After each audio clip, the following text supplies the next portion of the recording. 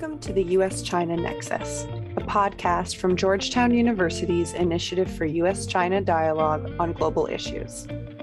This podcast features conversations with scholars and policy experts on dynamics in China and Sino-American relations. The show's guests take us through the development of their careers and share their thoughts about the current state of bilateral ties. I'm your co-host, Eleanor M. Albert, a research fellow at the Initiative.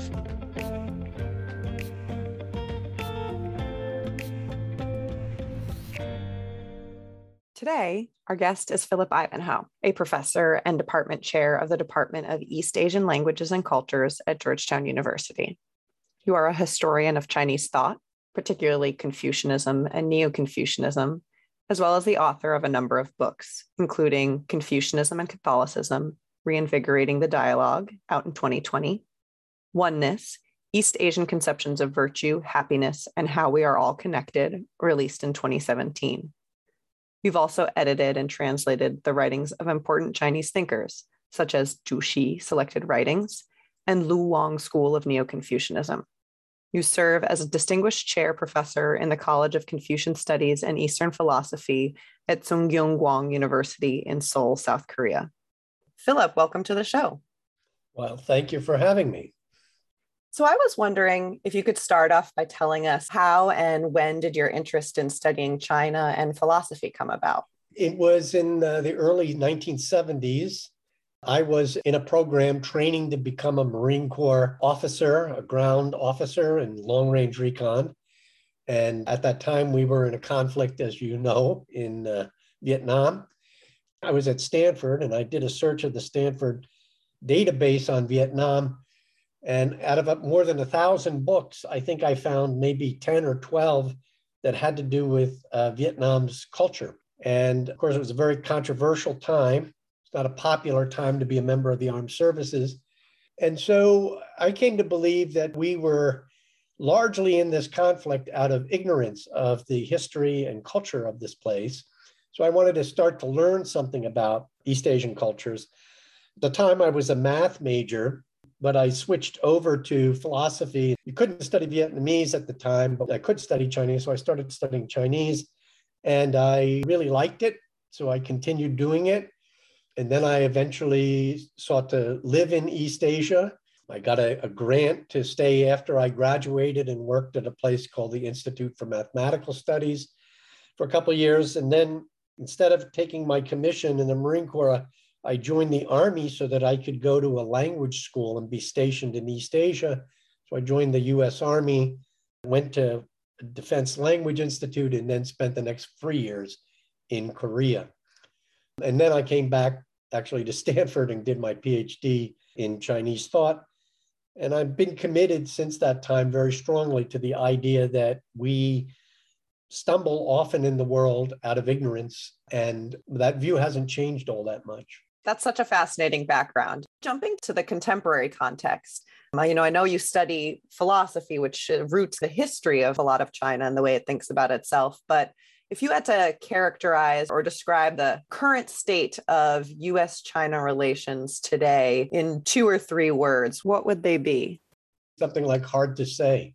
I think that too often we talk about the conflict between cultures and values between China and the United States. And while I do think this theory of people like Huntington has some merit, I also think in some ways it's profoundly misguided. China is not a Confucian society. I'm not even sure you could say Korea is, although it's the most Confucian society in East Asia. Half of the Koreans, almost half, are Christian. Almost half are Buddhists. In what sense is it Confucian? Well, of course, Confucianism still plays a big role, but it doesn't play the dominant role in their political life or their military life or their economic life. And I think the same is true in China. Since 1949, China is a communist country. And frankly, economically, it was a profound failure until Deng Xiaoping started to make it a kind of authoritarian form of capitalism. Then it saw remarkable growth, which I applaud. More people came out of poverty in China than exist in our country. That's a remarkable feat. And, people say, well, give credit to the Chinese government. And I do. I applaud with one hand, because I think they should also be blamed for suppressing all these same people. The credit goes to the Chinese people. So our present state, I would want to distinguish between the Chinese people and Chinese institutions and the government. And I would also emphasize a little bit more historical sense to people. Our relationship has gotten a lot worse under the current leader of China, primarily one man. So number one, we exaggerate the clash of cultures. If Huntington's thesis was true, we ought to be having a lot more conflicts with Taiwan and South Korea and Japan, right? We don't. We do have conflicts with China. We do have conflicts with Venezuela. We do have conflicts with North Korea. And those are more autocratic. I wouldn't even call any of them Marxist anymore. We have conflicts with Russia. So I think people are exaggerating the role of culture. Not that it's not important. It's just, I don't think that's the source of conflict. The source of conflict is a leader who now wants to see China take a dominant place in the world, and that's leading to conflict. I'm curious to get your thoughts on this difference in whether there's clashes of political cultures versus societal culture and where those overlap in the U.S. China dynamic. Politically, we should have some conflict with China. First off, I would say that as much as I'm proud of and love our country, we have some serious problems at home.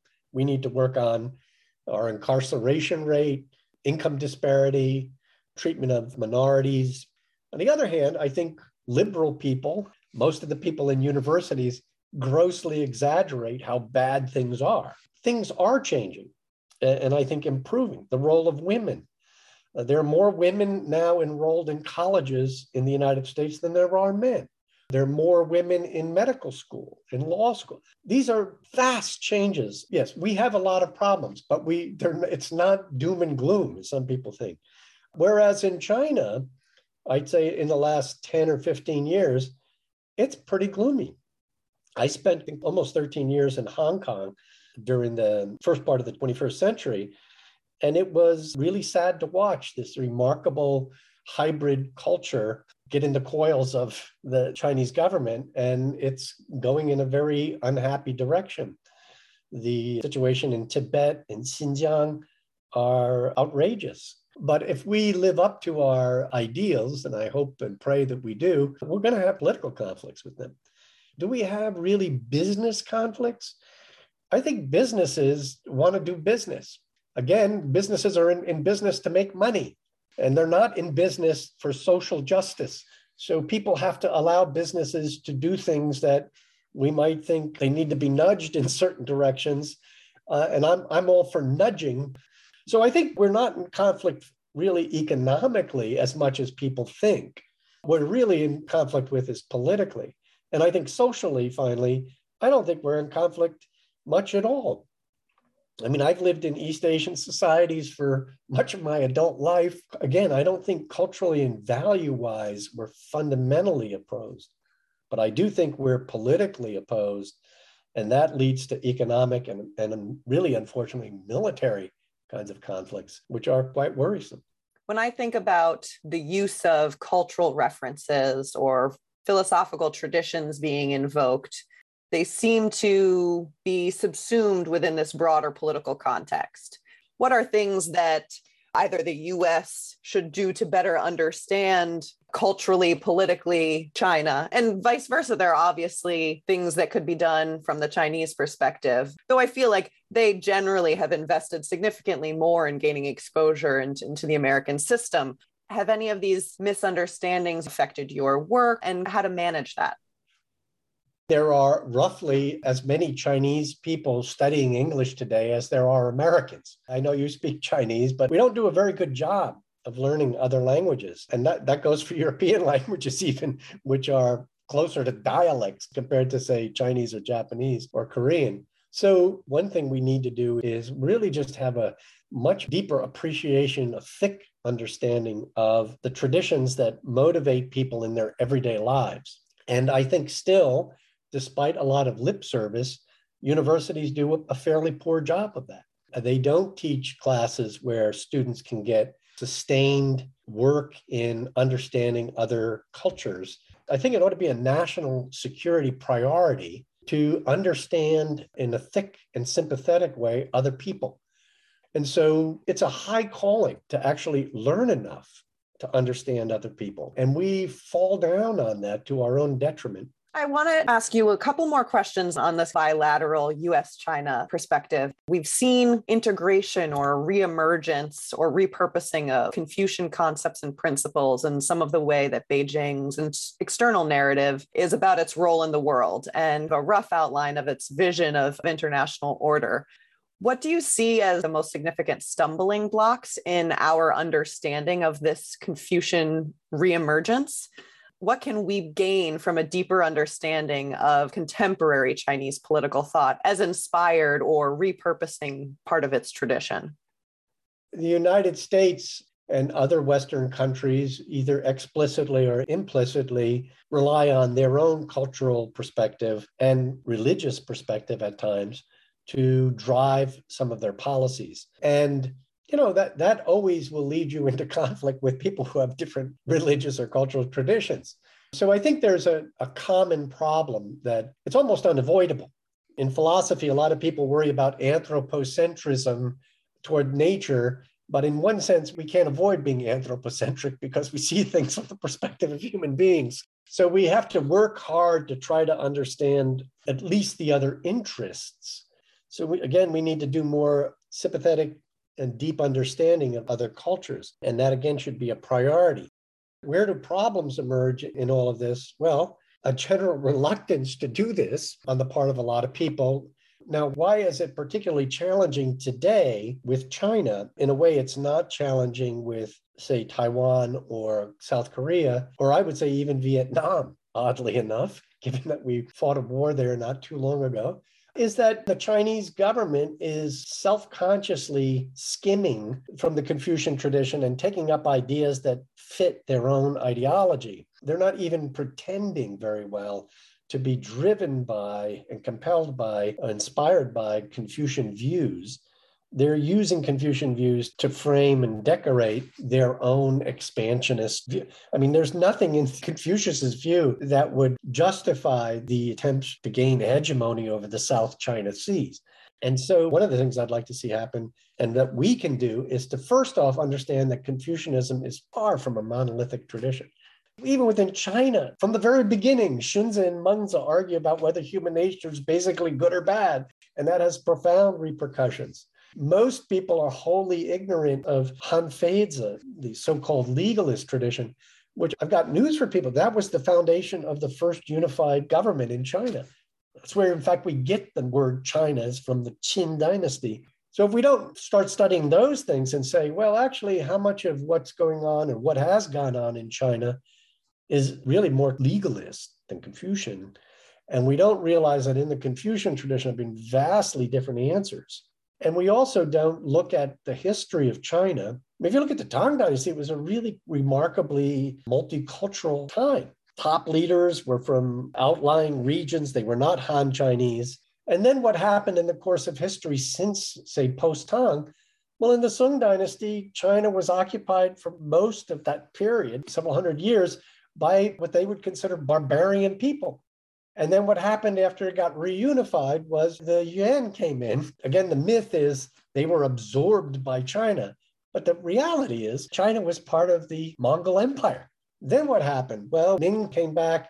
And then what happened? The Qing took over. That's the Manchus. So for more than half of the last 1,000 years, China has been ruled by foreign people. And so we should press that diversity and that fluidity and recognize it in ourselves as well. Let's stop essentializing the United States. And so I think we ought to be a little bit more aware of our own history, and that we ought to press China to be a little bit more aware. And I think if we all do that, we'll all start to be a little bit more sensible and stop this moral grandstanding. Doesn't help you interpersonally, so it doesn't help you nationally. We ought to realize that we're all under some kinds of misunderstandings and that we're susceptible to certain human weaknesses, and get in a serious dialogue about what's in the best interests of our peoples and the people of Earth. And I think if we do that, we have at least hope. If you don't have the interpersonal, there's very little to go on other than assumptions and biases that have been ingrained over time.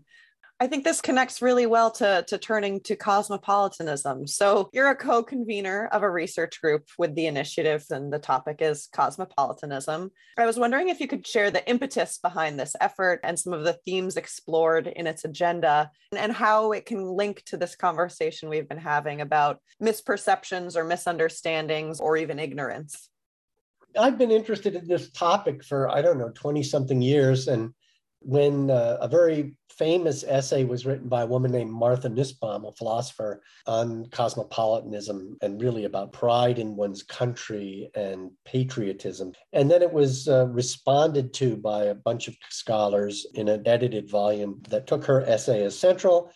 And frankly, I think almost everybody was fairly critical of it for various reasons. And the reason being that her notion of cosmopolitanism, going back to this Greek thinker Diogenes, is that, to be a citizen of the world, she cashes out in very Kantian terms. If I'm going to be cosmopolitan with you, I regard you as a person, a moral agent, an autonomous moral agent. A number of people have criticized this on a number of grounds, and I joined in that. I wrote an article kind of sketching what I thought might be alternative views, drawing inspiration from Confucianism. But my core objection is, here again, we're claiming that we want to be multicultural in a critical way. And what we're doing is just imposing an extremely narrow view. Frankly, it's not a view that most Americans share. I mean, if you ask the average person, who are you? If you ask me, who am I? I'd say, I'm a white guy of Eastern European ancestry whose grandparents came to this country and came from a blue-collar family, and I served in the military. I was Catholic when I was brought up. If somebody said, oh, but you're really just an autonomous moral agent, I said, like, what are you even talking about? That's not who I am. And if that's the only way you regard me, frankly, I find it a little insulting that you think everything that's important to me is irrelevant. So, well, it's a powerful view, and I understand where she's coming from, and I have tremendous respect for Martha Nussbaum. I wanted to say, well, what else can we do? The cosmopolitan group that we've assembled with my colleague and friend Peng Guoxiang from Zhejiang University is to say, well, what kinds of questions and what kinds of alternative schemes can we propose drawing upon the Chinese tradition? And a couple of the ideas that I personally have had is that, well, one way of looking at it is to think about Confucius and how he would ask questions of people whenever he went anywhere. And some people would criticize him for saying, oh, I thought he knew everything and he doesn't know. But he was asking simply to show his interest in them. And so I thought, well, maybe there's a picture of what it is to be a kind of ideal guest. To be honest with you, I was inspired by movies that I saw about the time in the world in the 30s when people would say, well, the world is Shanghai, Tokyo, San Francisco, Paris, London, and people would go there and they would know, going back to something we mentioned earlier, they'd speak the language a little bit. They would have friends there. They would know about the culture. And that's starting to get that thick description, that person to person. And frankly, I think that's what it is to respect another person. And so, that's one view. Another view might be to look at what would it be to recognize that we are all human beings. We all have a same basic nature. So one way is to say, well, look, how much difference is there between you and me? From a biological point of view, we get hungry, we get cold, we get tired, we have anxieties. We're human, and we ought to be focusing on that more. And we ought to really start to say, well, in a certain sense, we are brothers and sisters. So that's another one, the kind of great family. So anyhow, those are just two examples. There's a movement in China to invoke this notion from Chinese philosophy about tianxia, the world. They're saying, oh, well, we have a picture of cosmopolitanism where everybody under the world is our concern. And the Chinese government is working to bring peace and harmony to tianxia. And what does that mean if there's no sense of something like rights or some kind of fundamental basic respect for other cultures and groups and individuals? It's a license for global hegemony. So we're trying to draw both leverage point for critique of both East and West conceptions and to try to start to develop alternative views of what it is to be a cosmopolitan. And I think all of them are going to end up with defending some kind of strong view, not of cultural relativism, but of what I would call cultural and individual pluralism, that there are just simply many ways of living life, that all can be seen as good. And I think that that's how I feel about my time in East Asia. There are certain things about Chinese culture and Korean culture that I admire profoundly, that I find we could learn from. But not all of them are things I would want to incorporate wholly. I think we could be a little bit more filial to our parents, although I grew up in a subculture of America where filiality was very strong.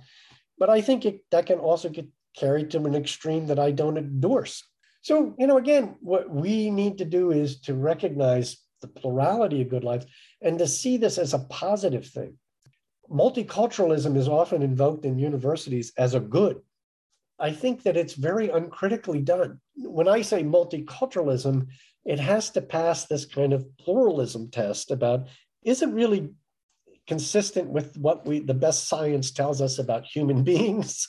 If we use that as a kind of barrier to say you've got to get over that, there's still a lot of different ways to live, as you know.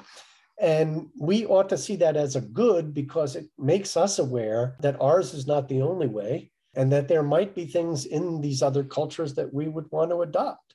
I find the difference of opinion educative, humbling, and making me more critically aware of what it is to be a human being is still an open-ended project. So we're looking for forms of cosmopolitanism that endorse that kind of view and would justify it from a philosophical point of view. We're not going to end up with a mega theory.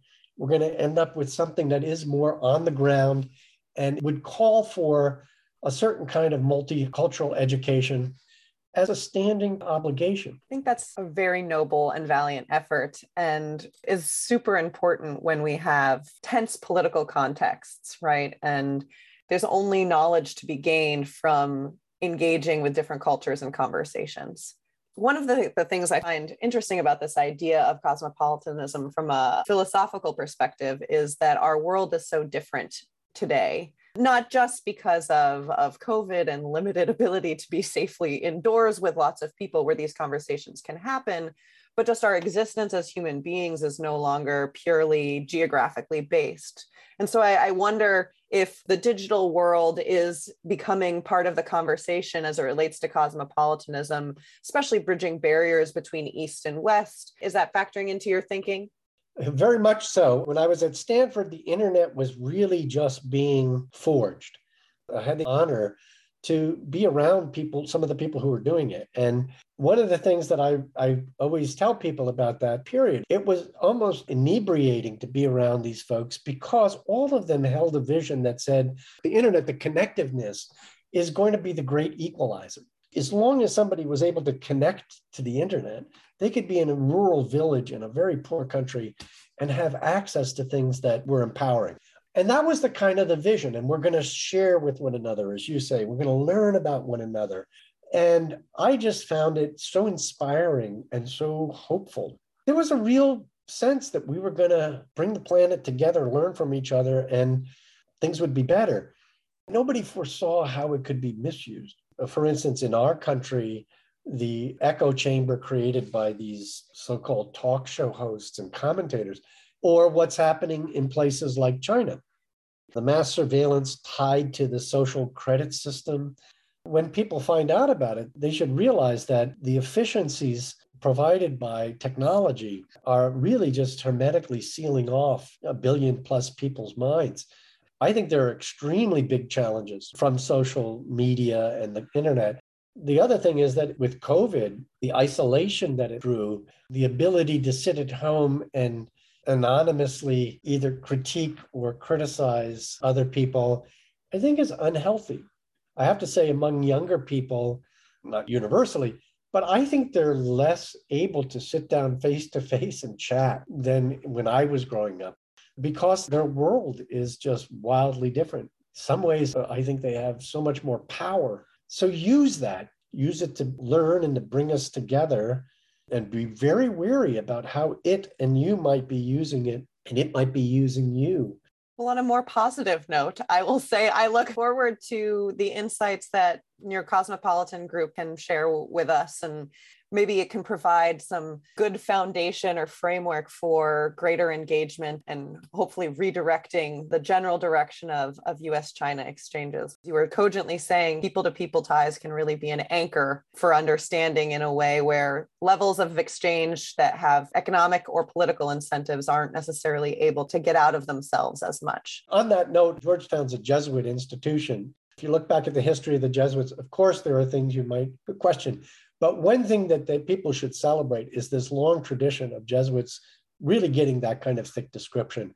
And particularly Matteo Ricci, in terms of China, should be a hero to everyone and should teach us that even in this time when political government to government things are extremely difficult, if we were to hold an event about Matteo Ricci or hold an event about Chinese culture, we could invite the Chinese ambassador or somebody at a consulate or something like this, and they would be happy to come and hear how we're interested in and how we're trying to learn about Chinese culture. And they would leave with maybe a little bit more inclination to try to cooperate and recognize that we want to learn as much as teach.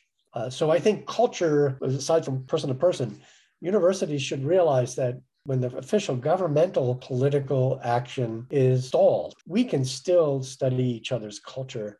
The natural mutual admiration that generates, I think, will help us all. The U.S. China Nexus is created and produced by Dennis Wilder and me, Eleanor M. Albert. Our music is from Universal Production Music. Special thanks to Toya Ulan, Leanne Deckert, Sherman Tong, and Amy Vandervliet.